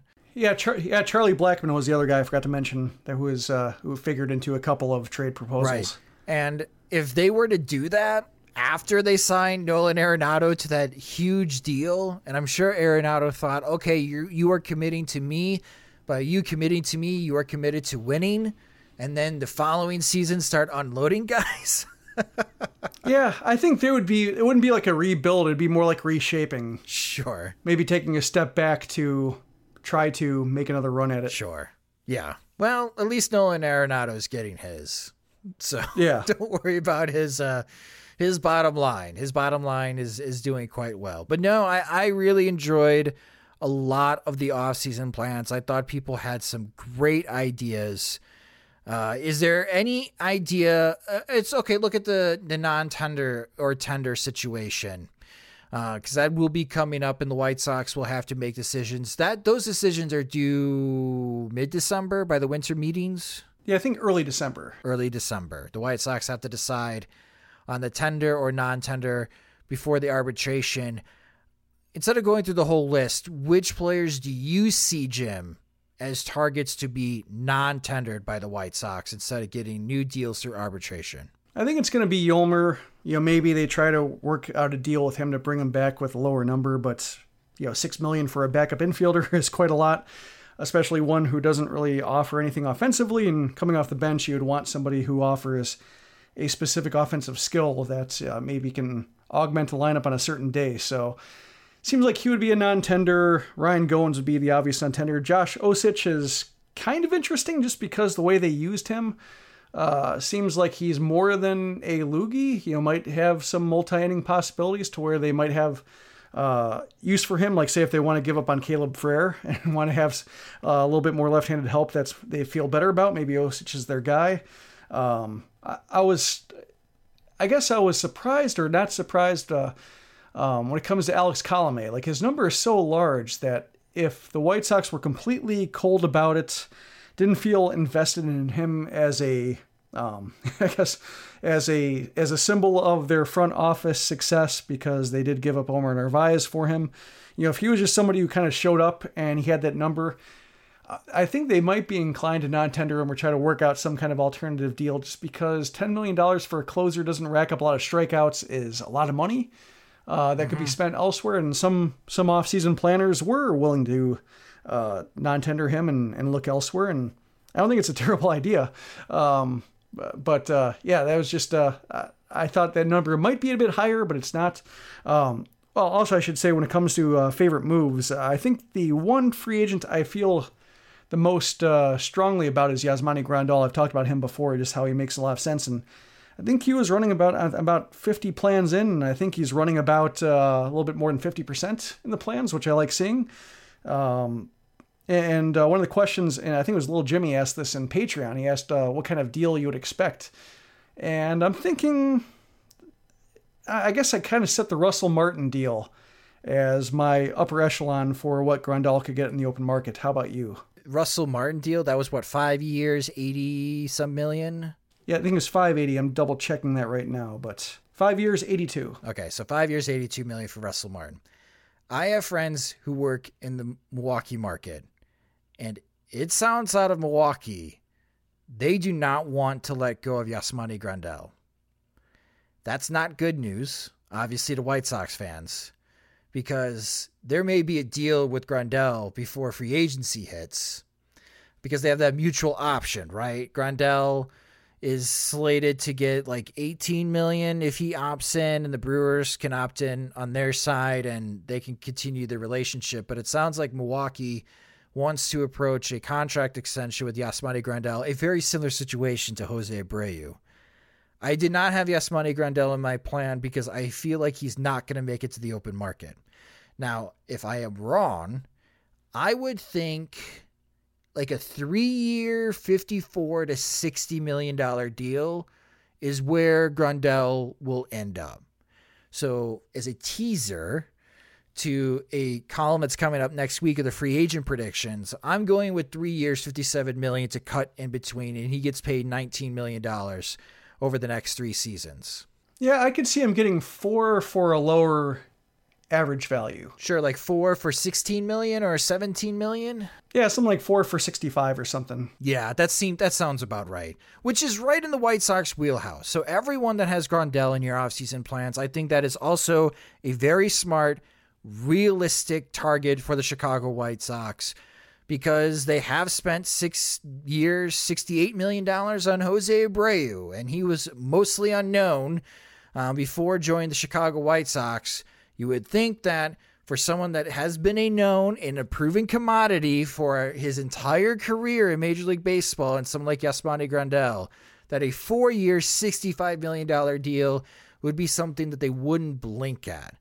But yeah, I think that's pretty spot on. So I think the floor, 3 years, $54 million, to what you said about Russell Martin, 5 years, $82 million. I would be surprised if he got 5 years, Jim. Yeah. Dedicated, because he is a little bit on the older side, and committing that many years to a catcher could be risky. Yeah, Martin was about the same age, but I think teams just aren't as willing to cede that structure. You know, we're going to overpay a guy in the last year or two of his deal, but we're going to get production up front. I think right now they're just trying to have everything. They're trying to get the production up front and not pay for it too much in the back end, except for the very, I guess like the Anthony Rendon types or Garrett Cole. They might get those contracts, but outside of the top tier, teams don't really want to go for that anymore. So I think 5 years feels like too much at this point.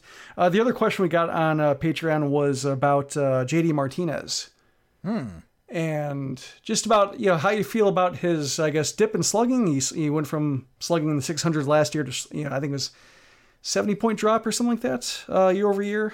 And, whether it's a sign of decline or whether that's just, I guess, normal fluctuation. And he showed up in a White Sox, I guess maybe the first official White Sox rumor of the year.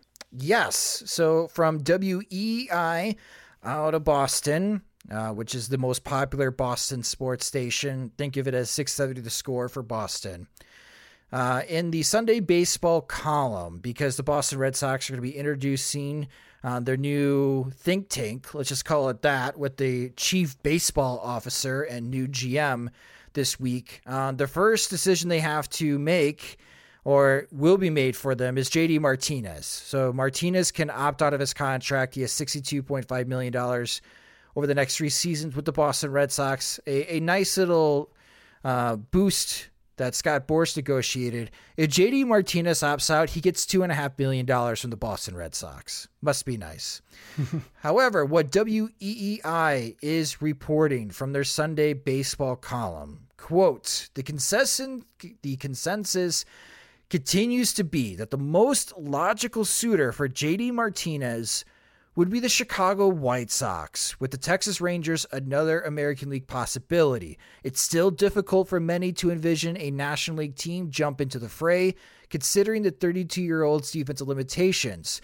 But there are factors which potentially be dug into a bit more, and one of those factors is that Scott Boras has so many players that he represents that are free agents. Anthony Rendon, Steven Strasburg, Garrett Cole, Nick Castellanos, Dallas Keuchel, Mike Moustakas, that if Martinez does hit free agency, there are some in the industry that believe that Boras will prioritize getting Martinez a new deal done on the earlier side. So sounds like if JD Martinez does opt out, and if the White Sox are interested, the White Sox may have to work out something quickly, because obviously Scott Boras wants to focus most of his attention on the three big fish: Anthony Rendon, Steven Strasburg, and Garrett Cole, Jim. Yeah, that strikes me as a little bit, I guess.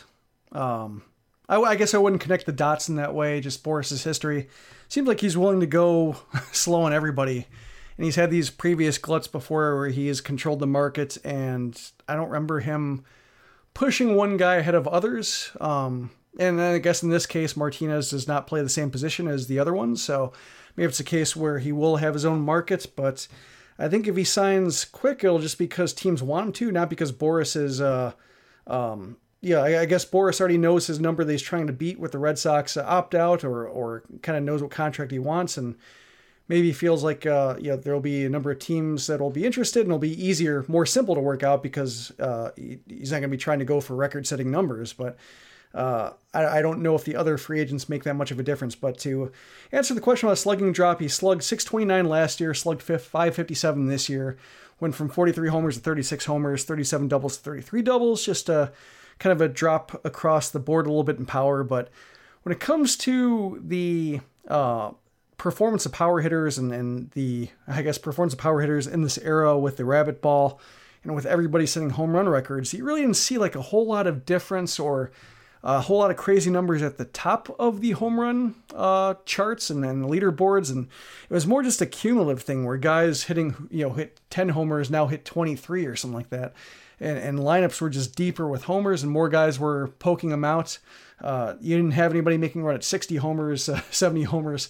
It didn't affect like everybody equally, just kind of more brought up the floor of homers versus push up the ceiling. So I think when it comes to power hitters and the way these guys perform, having Martinez go from .629 slugging to .557 doesn't really worry me too much. It's in line with the rest of his career. His career slugging percentage is .537. In his good Detroit days, he was around .530. So it fits within the overall scope of his career. He set a career high in walks with 72. The strikeouts came down. Other numbers are healthy. He batted over 300 for the fourth consecutive season. So everything else is there. I think when it comes to homers and the power, I think it's just more a matter of, I would call it more maybe random distribution versus anything that's particularly noteworthy when it comes to his physical abilities. I could be wrong. I didn't watch him every day, but based on the scope of his career and how it fits in with the rest of the league, it wouldn't surprise me that he had a drop in power when everybody else is, or I guess when most of the league is coming up, just because it didn't really affect everybody equally. So instead of last offseason, where we had the dreams of Manny Machado and Bryce Harper being teased to us early in November, and obviously that carried all the way through February, should White Sox fans' sights be more set on, instead of Garrett Cole and Anthony Rendon and Steven Strasburg, on Yasmani Grandal and JD Martinez? I would say why not both? When you look at their... Well, sure, why not both? But I'm saying, like, keeping track of the rumors and what's being said about the White Sox involvement. I just feel like if you hear things about the White Sox going in on JD Martinez and Yasmani Grandal, to me, that carries more weight than those that plug the White Sox in as possible suitors for Garrett Cole. Okay, yeah, I see what you're saying. And yeah, I think I would agree too, just because last year you really didn't hear anything about anybody who wasn't either really cheap or really expensive.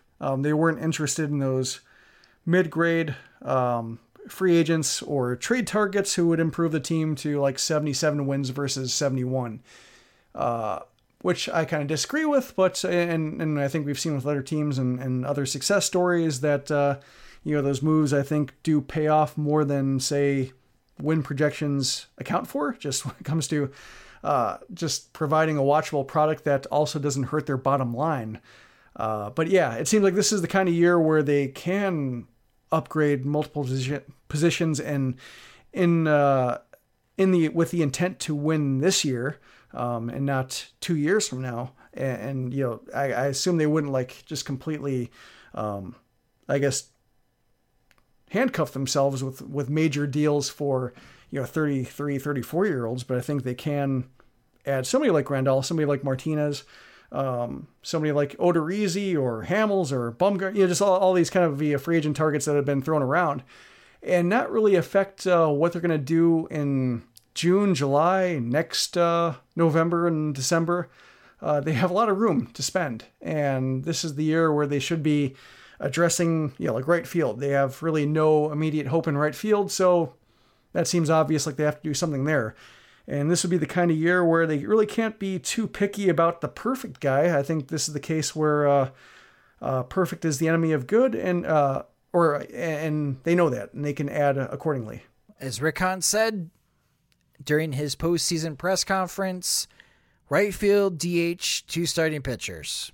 We'll see if he's able to convert and what type of targets that he's planning on to convert to fill in those roster holes, and hopefully making the transition from rebuilder to contender for the Chicago White Sox in the 2020 season. A reminder, you could still complete your off-season plan project on SoxMachine.com. Also later this week, Patrick Nolan, P. Knowles, and I will be making our free agent predictions, which you could also participate for a chance to win 2 tickets for the Saturday home opening weekend series, as the White Sox will be playing the Kansas City Royals on March 28, 2020. All you have to do is just fill out your prediction sheet on SoxMachine.com when it becomes available, and the person that has the most correct guesses out of the top 20 free agents will win those 2 tickets between the White Sox and Royals Game 2 of the 162-game season on March 28th, 2020. So that completes as far as the offseason plan project review. So coming up next, it's time to answer your guys' questions in P.O. Sox. Listen, you hear that? That's the sound of nothing. And nothing is what you'll pay for medium fries when you buy any Mickey D's new Crispy Chicken Sandwich. It's crispy, juicy, tender, all-white meat chicken with crinkle-cut pickles on a buttery potato bun. Buy one, and we'll hook you up with a free medium fries. That's like zero zilch zip. So try any Mickey D's new Crispy Chicken Sandwich and get a medium fries for nothing. Ba-da-ba-ba-ba. Prices and participation may vary. Cannot be combined with any other offer or combo meal.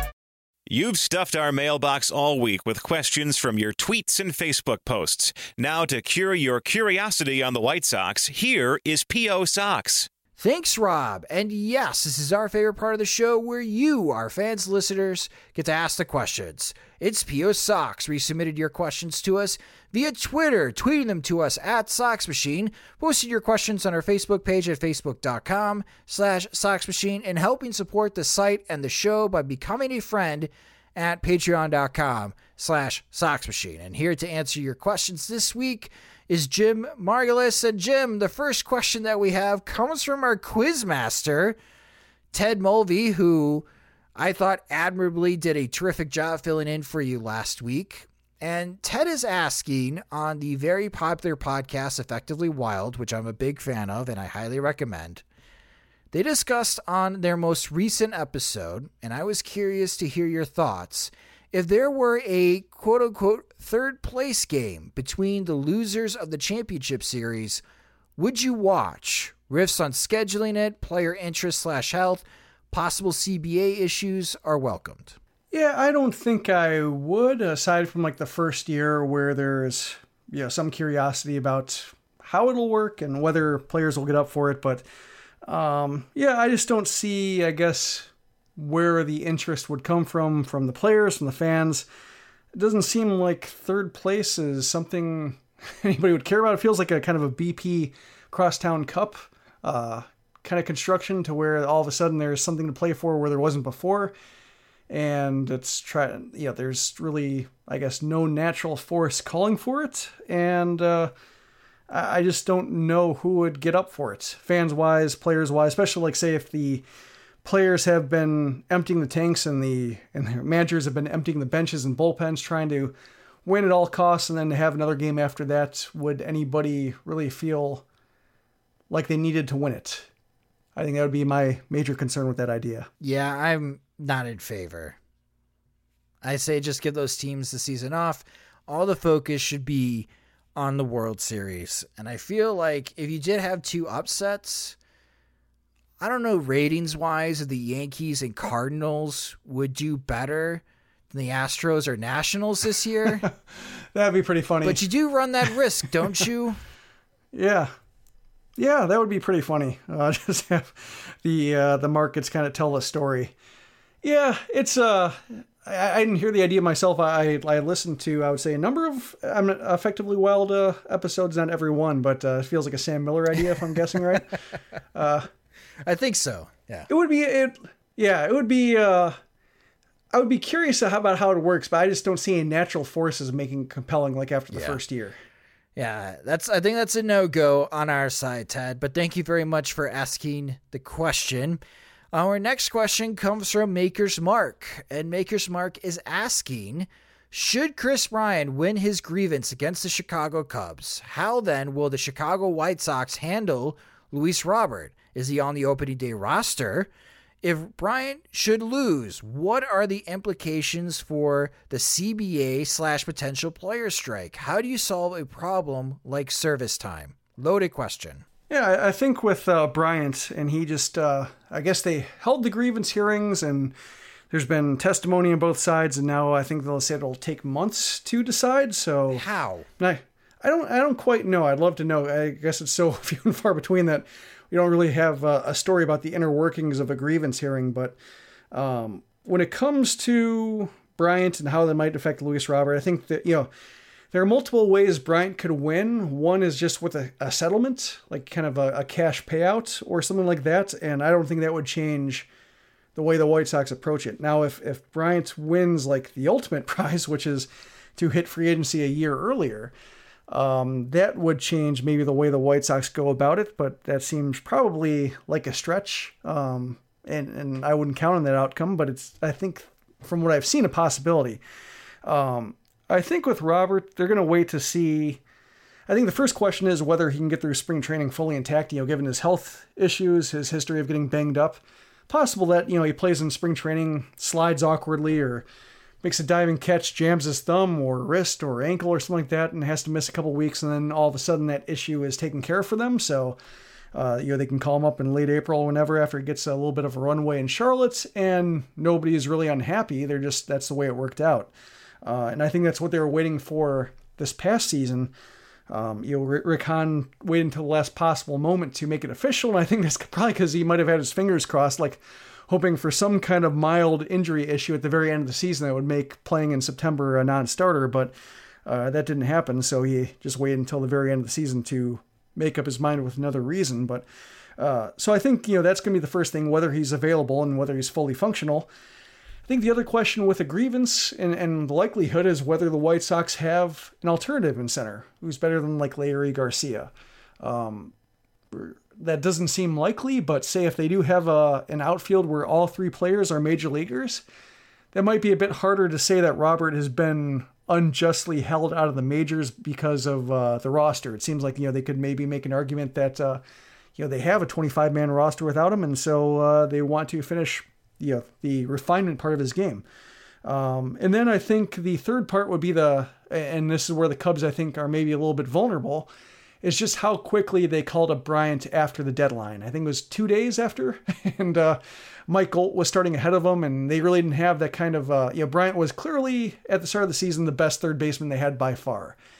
And then Mike Golt was there, and they said that Bryant had some work to do in AAA, and then as soon as the deadline passed, Bryant was up. And that makes it look really sketchy. So I think, if they can avoid, I guess I don't like talking about this, giving the White Sox like advice or trying to, talk about how they can best kind of screw over Robert. But when it comes to just like the overall, I guess, comparisons, if they can, have an outfield that doesn't include Robert and have a, credible major league outfield, and they don't like call him up within 48 hours of the deadline passing, they might not be like enough cases to where Bryant's case really instructs what the White Sox, have done with Robert. So I guess that's the way I would look at it. When it comes to, I guess, the overall service time thing, I think the best solution I've seen is age-based free agency. Just having like the NHL, or I think it's NHL, where it's like 27, 28 hit free agency at that age. So it incentivizes players to call up their top prospects as soon as they're ready. That seems to be ultimately in the spirit of the game. It could affect some timetables to where if a player just got good, feeling like you have to make a decision, like a Whit Merrifield case where all of a sudden he gets good at 27.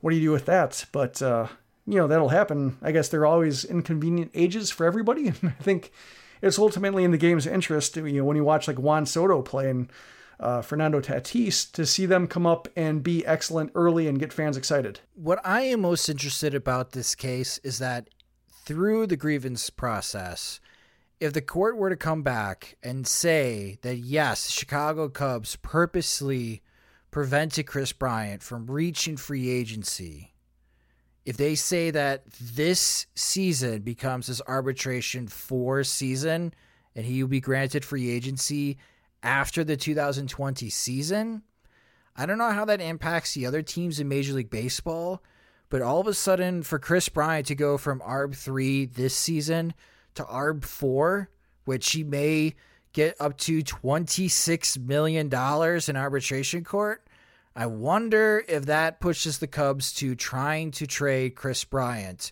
with a year left on his deal before he becomes a free agent. Yeah, that's why it's going to be interesting to see how long it takes to decide it, because the entire market could come and go by the time they get that number back, and the overall impact of this grievance hearing, understanding it, like teams might have already acquired their third baseman or traded, or they might not have the room to make for him. Yeah, we'll see what happens. But Maker's Mark, you are asking some very relevant questions, and if Kris Bryant wins his grievance, good luck, Rick Hahn, because you're gonna get a couple more coming your way. Yeah, I'm hoping it. I'm hoping it does, just because it seems like it's in the interest of fans to have players get called up when they deserve to be called up.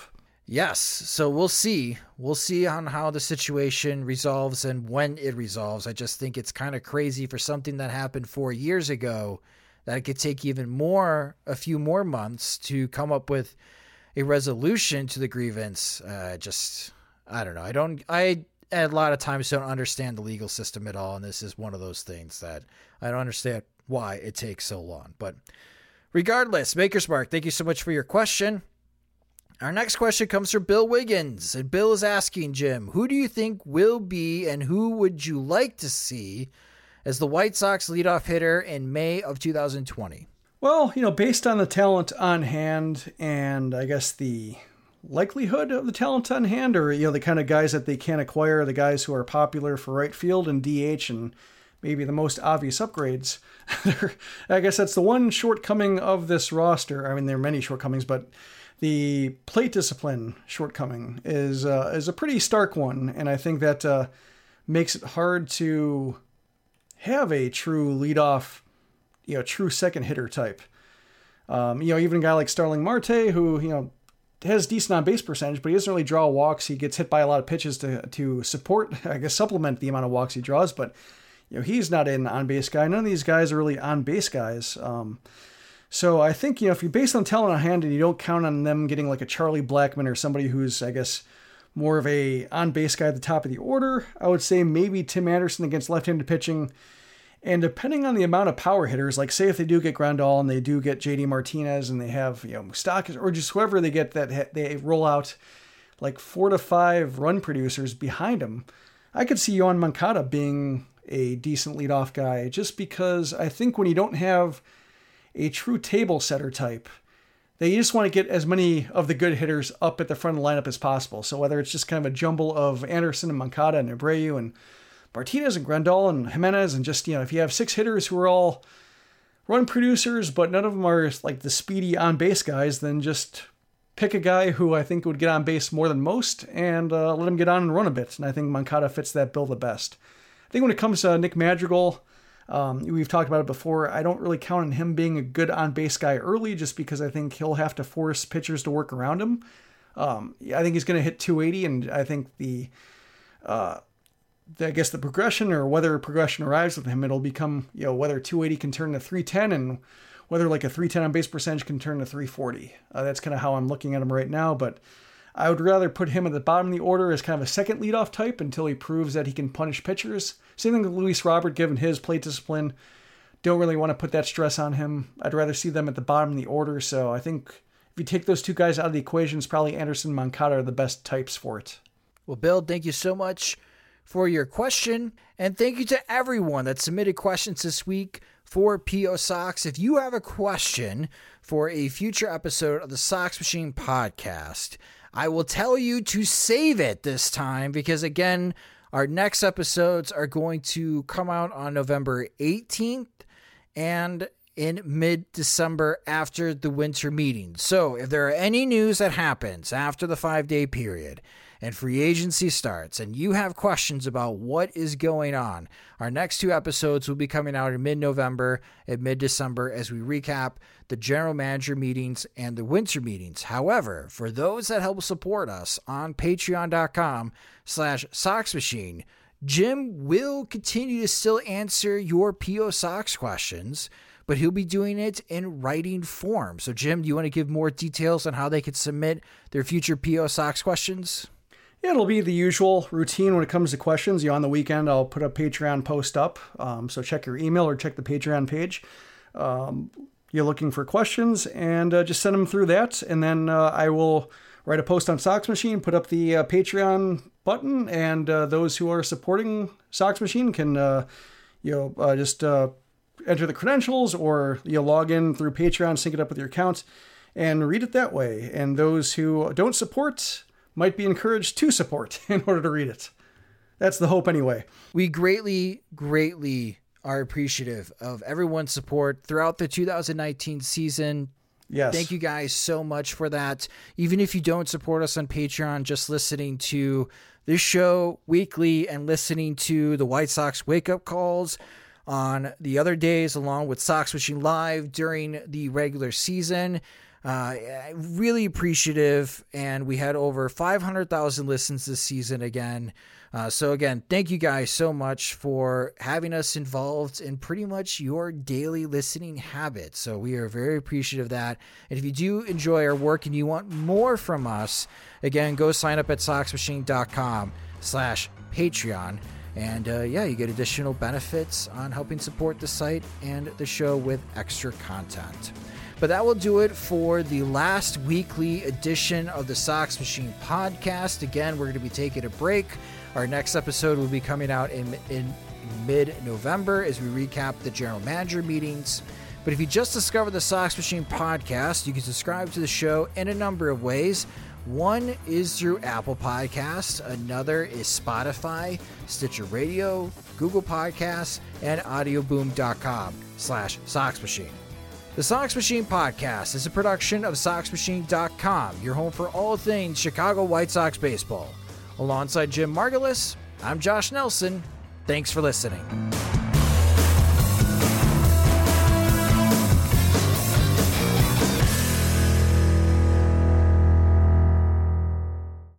Is it time for a new heating and cooling system? Turn to the experts at Griffith Energy Services and Carrier today and get 0% financing for 18 months on a new heating and cooling system. Get the comfort you deserve from Griffith Energy Services and Carrier. Visit griffitenergyservices.com today for this and other exclusive offers. That's griffitenergyservices.com. License number MDHVACR 01-2278. Griffith Energy Services. Doggone dependable. Sugar Ray Leonard, Roberto Duran, Marvelous Marvin Hagler, and Thomas Hearns. Legends, whose four-way rivalry defined one of the greatest eras in boxing history. Relive their decade of dominance in the new Showtime sports documentary, The Kings, a 4-part series premiering Sunday, June 6th, only on Showtime.